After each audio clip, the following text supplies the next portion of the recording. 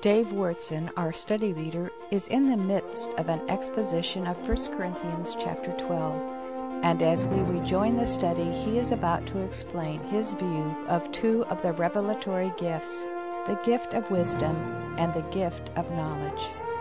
We want to go on with our discussion of spiritual gifts, vital parts of the body.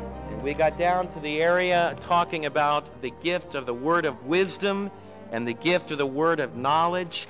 And I wanted you to learn that those were inspirational gifts that were especially prominent in the Corinthian church. One of the things that we need to understand about the Corinthian church is that in the early 50s, 50 AD that is, as Paul was writing this letter, you did not have a completed New Testament revelation, and so it was necessary, in fact, it was right in that formative stage when the Holy Spirit would give gifts of inspiration. The word of wisdom, the word of knowledge, I believe in the Corinthian situation were revelatory, inspirational gifts. The word of wisdom we learned in the context of Corinthians was a gift that enabled an inspired prophet to give profound divine revelation concerning the meaning of the cross. We have access to that, for example, in 1 Corinthians chapter 1 and 2. You don't have to wait till Sunday morning to have a profound revelation from God concerning the meaning of the cross. You can find it in 1 Corinthians chapter 1 and 2. In fact, the whole Gospel of John brings out the wisdom of the cross, the wisdom of the resurrection. And so we're on a much firmer basis. I think that the Spirit of God applies the word of wisdom by illuminating our hearts today. And I believe that the Holy Spirit is in every one of your lives as believers so that you can open up the Word of God and understand it and get a profound revelation from the Holy Scripture concerning the meaning of the cross. I've seen that happen in young believers, people that for years they'd open up their Bible and it didn't mean that much to them. Suddenly they become a born-again believer. They put all of their confidence for eternal life in Christ alone. Suddenly the Word of God begins to have meaning to them. And they have what we call illumination from the Spirit to understand the words of wisdom, the words of knowledge that were present. And so those two gifts in the Corinthian church, I believe, were revelatory gifts. In the modern church today, I believe that they should be illumination gifts that give us understanding into the Holy Scriptures. The next battery of Corinthian gifts are gifts of miracles, or gifts of supernatural working. There are three of them that the Apostle Paul mentions. These were gifts in which God would use a member of the family of Corinth in a very powerful, supernatural way to do something which was out of the realm of just everyday natural law. In other words, it's something that transcended what usually happens in our everyday life. If you look at it here in 1 Corinthians, it says that in verse 9, to another, the gift of faith, to another faith by the same Spirit, to another gifts of healing by one Spirit, to another miraculous powers. Now those three gifts are related, and one of the things I want you to see is that Paul's point is to stress the unity of these different gifts, and it's a unity that in the Corinthian church they received these gifts not because they earned them, not because they were some special super spiritual individual, but they received them as gifts from the Holy Spirit. Gracious, benevolent gifts, abilities from the Lord. Now, what was the gift of faith? Well, this wasn't the ability to trust in Christ, because every believer receives that. Every one of you that have come to know Christ in a personal way have received the gift of faith in that sense. In other words, as you look back on your salvation, you made a choice. You heard the reality of Christ. You learned that he wasn't immoral. He wasn't ambivalent about his call. He wasn't just a man. He wasn't just a great Greek teacher. He was God come in the flesh. I believe that God's Spirit is using even conflict to bring clarity concerning our thinking about Jesus, Time magazine wrote a major article summarizing the different debates about who is Jesus Christ. And what I want you as a believer to recognize is you need to be clear on who you think Jesus is. He's not just a great teacher. He's not just a Jewish rabbi of the first century. He's not just a Greek philosopher. He's not just another Socrates. He's either a maniac, and if he isn't the Son of God, then very possibly he might have been an individual like was portrayed in the last temptation of Jesus, a liar, a deceiver, possibly even immoral. He was called illegitimate. His mom did think he was out of his mind. That's in the Gospel of John. Both his mom and his brothers thought Jesus was insane until they came to faith. So that shows you the sharp disparity, even in the first century, over who Jesus is. Now, as we gather together, the major reason we're here is for you in your heart and for me with my heart to say, Jesus, I believe that you're the Son of God. I believe that you're God come in the flesh. I believe that you're the individual who loved me so much that you died on the cross, and we're all on that dangerous brink because 1 second into eternity, we're either going to be safe in the arms of Jesus or we'll find out that this whole thing was a farce. Now that's scary, but all of us live on that brink of faith. And what I want you to know that is as you respond to the gift of faith you receive in salvation, that it brings great steadfastness in your life. I'm finding that the Spirit of God is a marvelous gift in your life.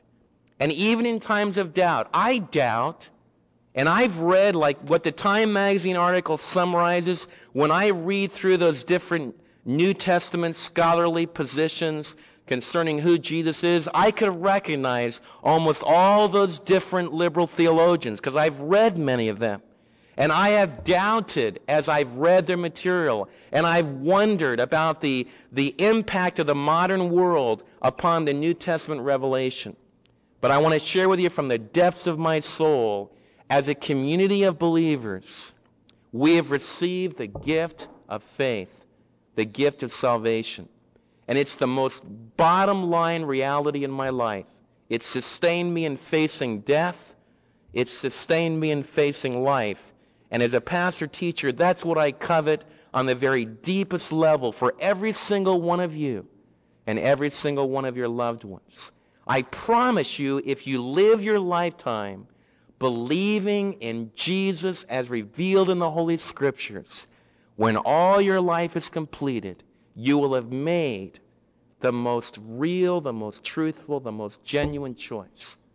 Jesus, that's the gift of faith and salvation. Now, the gift of faith that's talked about here in Corinthians is a special gift, which I don't believe that I have, but I believe that some believers do have, and it's that ability to depend upon God in a special situation to work in a supernatural way. In fact, one of the clearest examples of the gift of faith in the Old Testament is found in Daniel chapter 3. If you'll turn there, you'll find unbelievable evidence of the gift of faith in three fellows, which I think some of the children can tell us. Can anybody tell me, any of the kids tell me who was cast into the fiery furnace? Any of the children tell me who was cast into the fiery furnace? Shadrach, Meshach, and Abednego. Those were their Babylonian names. Cody, do you know their Jewish names? I don't think that's not a fair question. We remember Shadrach, Meshach, and Abednego. Does anybody remember the Jewish names? Any adults? Remember the Jewish names. You're all a bunch of Babylonians. No, I'm only teasing you. We don't usually hear the Jewish names. Hananiah, which means Yahweh is gracious. Mishael means who is what the Lord is. Mishael, Hananiah, Mishael. Azariah means Yahweh helps, and maybe I'll forget him too. Hananiah, Mishael, Azariah. Yeah, that's it. I got him. And Daniel. Daniel means God is my judge. That's what I was thinking of the four, obviously. Okay, they're two great Jewish names. These three fellows in Daniel chapter 3, it's a story of the burning of Shadrach, Meshach, and Abednego, which turns out to be a great deliverance. Remember the scene? Nebuchadnezzar decided that God wasn't right in Daniel chapter 2. He didn't want to be just the head of gold, but he wanted to be the entire image. So he gathers all the leaders of the Babylonian Empire on the plains of Dura, sets up a 90-foot statue, tells everyone to bow when the music plays. When the music plays, 3 men stay standing, Shadrach, Meshach, and Abednego. Nebuchadnezzar sees these guys standing, and he decides, let's take it from the top again. Maybe you guys didn't understand what was going on. I'll play the music again, bow down, and everything will be fine. They say, Nebuchadnezzar, we don't have to even deliberate in this issue. If you look at it in verse 16, we pick up Shadrach, Meshach, and Abednego's response to Nebuchadnezzar's second attempt to get them to bow down to the image. O Nebuchadnezzar, we do not need to defend ourselves before you in this matter. If we are thrown into the blazing furnace, the God that we serve is able to save us, and he will rescue us from your hand, O king. Now that's the gift of faith. Facing a 2,000-degree furnace that would fry you and incinerate you in just a split second of time. In fact, it was so hot, it destroyed the guys that threw Shadrach, Meshach, and Abednego in. When you face a furnace like that, and they say, bow or burn, and you say, our God whom we serve is able to deliver us, that's the gift of faith. It's one of the clearest examples of that. And Shadrach, Meshach, and Abednego had it. And notice what they say to them. Our God whom we serve is able to save us, and he will rescue us from your hand. Now notice what they say next. But even if he does not, we want you to know, O king, that we will not serve your gods or worship the image of gold which you've set up. Now that's where the gift of faith biblically is clarified. Many people have the idea that the gift of faith is claiming that God will do exactly what you ask him to do. And the way that you get God to do that is by believing that for sure he'll do what you tell him to do. For example, if I have a terrible illness, a lot of people have the idea that the gift of faith is for me to believe that God will absolutely heal me in this situation. So I begin to pray. And I begin to get my faith to become stronger. And I believe more and more God's going to heal me. And the test of whether or not God heals me or not is how strong my faith is. In other words, if I have enough faith, God puts it on a scale. If I believe in him enough, then God works the miracle. If I don't have enough faith, then sorry, gang, you missed out. You didn't have enough. Now, brothers and sisters, that is not the gift of faith. That is the deception of magic. Now, I want to make that very clear because many of you could be wounded deeply. There are the wreckage and ruins of so-called believers all over the countryside out there. Some of you are sitting right in this audience today. You've been terribly hurt. Because you faced a great crisis in your life, maybe a financial crisis, maybe it was a physical crisis, maybe it was some kind of a family crisis, and you believed with all your heart that God would do something, and he didn't. And it crashed your faith. Now the challenge is this. The challenge is to listen carefully to what Shadrach, Meshach, and Abednego said. Did Shadrach, Meshach, and Abednego believe that God could deliver them from the fiery furnace? Tell me. Yes, they did. They had faith in the character and in the power of God. And that's what the gift of faith is. I want to share with you something. I believe, and this goes right over into the gift of healing and in the gift of supernatural workings or the gift of miracles. I want to share with you from the bottom of my heart that I believe God can do anything he wants to do. That God has the power. For example, if I get terminal cancer, I believe with all of my heart that God has the power to raise me up, to heal my body. I believe that he can do that without a shadow of a doubt. I believe that he can heal any of the diseases that you face. He has the power to do that. And the gift of faith is having a God who has that kind of power. And the God of the Bible does have that kind of power. In fact, the God of the Bible promises you much more than that he's going to heal you of some of your physical ailments down here. The God of the Bible says he's going to give you a whole new body. He's going to transform the body you got. He doesn't promise you just 70 years of relative health. He promised you an eternity with an everlasting body. That's the kind of a character that he has. The gift of faith is believing in the character of God. Now, there are moments, there are times. For example, I think that James chapter 5 might speak about one of those moments. Sometimes someone in the body of Christ will be ill. Sometimes they're ill, to make it very concrete, because like the Corinthians, maybe they were abusing the Lord's Supper. Or maybe they were wandering away from the Lord. They fell into sin. And the Lord didn't cause the sickness, but because they were wandering away from the Lord let them outside the bounds of his protection. And so a believer can become very ill. In fact, a believer can come very close to death or even die if he stays in that hardened, unrepentant state against the Lord. Sometimes that believer in that very ill, weakened condition will repent. They'll come to their senses, like the prodigal. They'll look up and say, "Oh God, I need you." And the Scripture says that we need to call for the elders of the church in that particular case. And the elders of the church can come. And James tells us that if there has been sin, it will be forgiven as that individual confesses their sin to the Lord and also openly to his spiritual leaders or her spiritual leaders. I've been in situations where under those conditions, and that's not the only reason that you call for the elders to pray for you.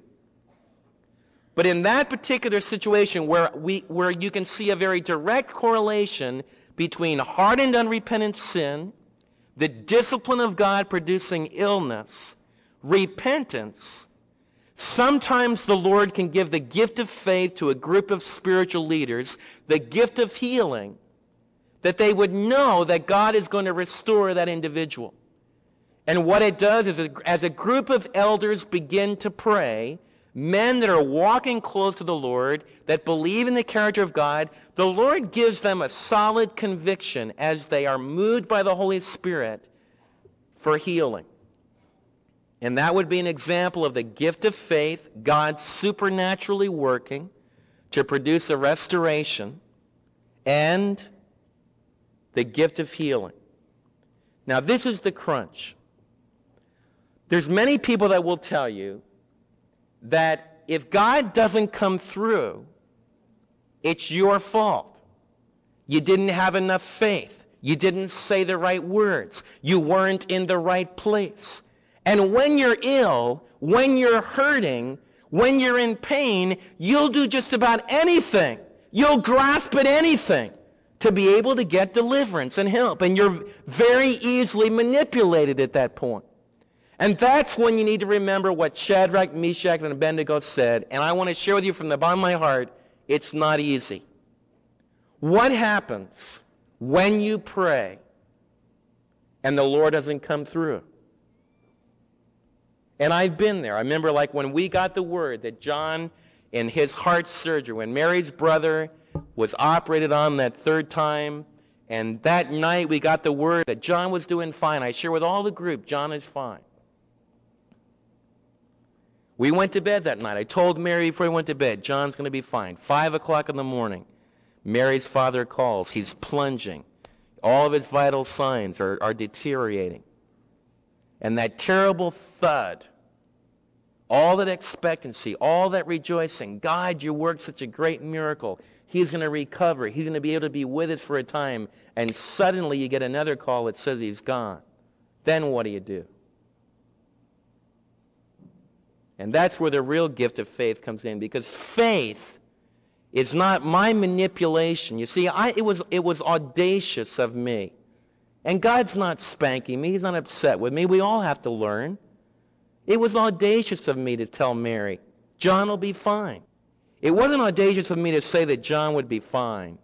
It was audacious to me to say that John would be fine according to my definitions of fineness, which was that he would stay living on this planet with a weakened heart, but it would still last a little bit longer.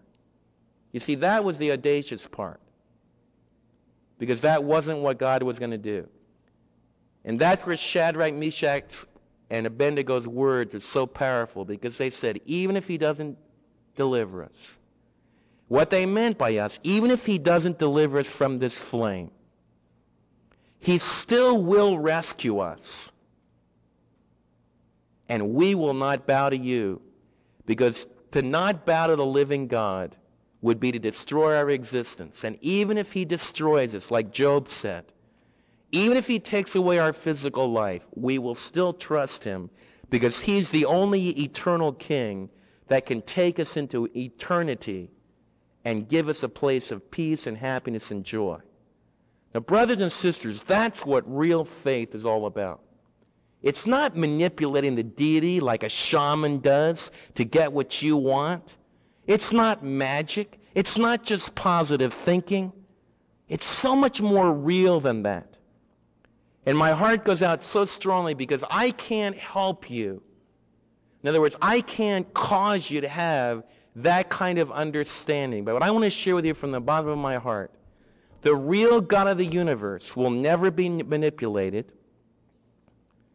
He'll never get into this situation where you ask him to do something and he'll prove himself by doing it. And so you just keep going, Lord, I want to get well. Lord, I want a new Cadillac. Lord, I want $100,000 a year. Lord, I want to have perfect health for 80 years. The Lord's not going to play that game with you. You know why? He's just much greater than that. And he's working a much more mysterious, profound, omniscient plan. You know what he's going to tell you? He's going to tell you, I'm God your Father, and I can do all things. Trust me. With these three gifts, the gift of faith, which is that ability to believe that God can work in a supernatural way. It was Peter's ability to look at a cripple going into the gate beautiful and say, in the name of Jesus, rise up and walk. And he walked. And Peter authenticated his apostolic gift, which according to 2 Corinthians 12:12, one of the evidences that we can be sure that the New Testament does give us an accurate picture of Jesus is because the apostles authenticated their word. It was in conformity with the Old Testament revelation, and it was verified by the signs and wonders which the Old Testament predicted that the prophets would be able to do, that the Messiah would be able to do. Now, I believe that God does still do that from time to time. And I believe that I've seen it right in our own ministry here. But I don't believe he does it in a flamboyant, enthusiastic way necessarily. I don't think that it has to be in special places or special times or special buildings. I think it can take place right in your own heart. And I want us to have a real balance about healing.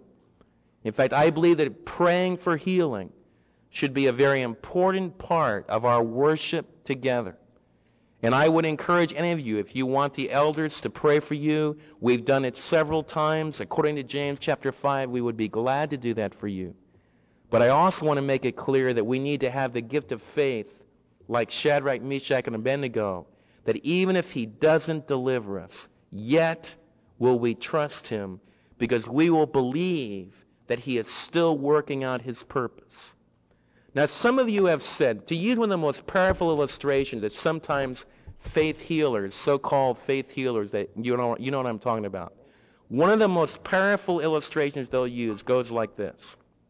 If Joshua, my son, or Janae, my daughter, any one of my kids was sick with a terrible, terrible illness, as a daddy, I went into their room and I had the power to make them well. Would not it be the will of me as a daddy to raise my child up from that bed of illness? Now, that's a very powerful argument because it's very emotional, and I've been there, and many of you have been there. If you have a child at all, Don and Betty were telling me just last night about a time with Rick, I think it was, where he had croup horribly.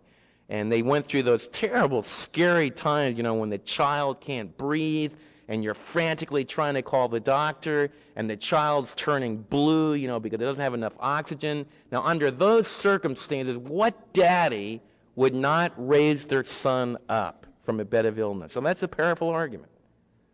The only problem with it is the perspective is off.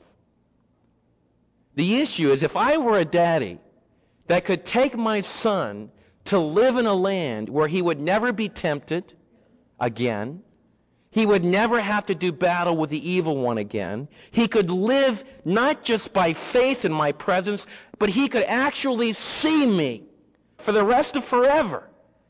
And I could show him all the wonders of my eternal kingdom. What daddy wouldn't take the child home? Perspective? Only this life or eternity?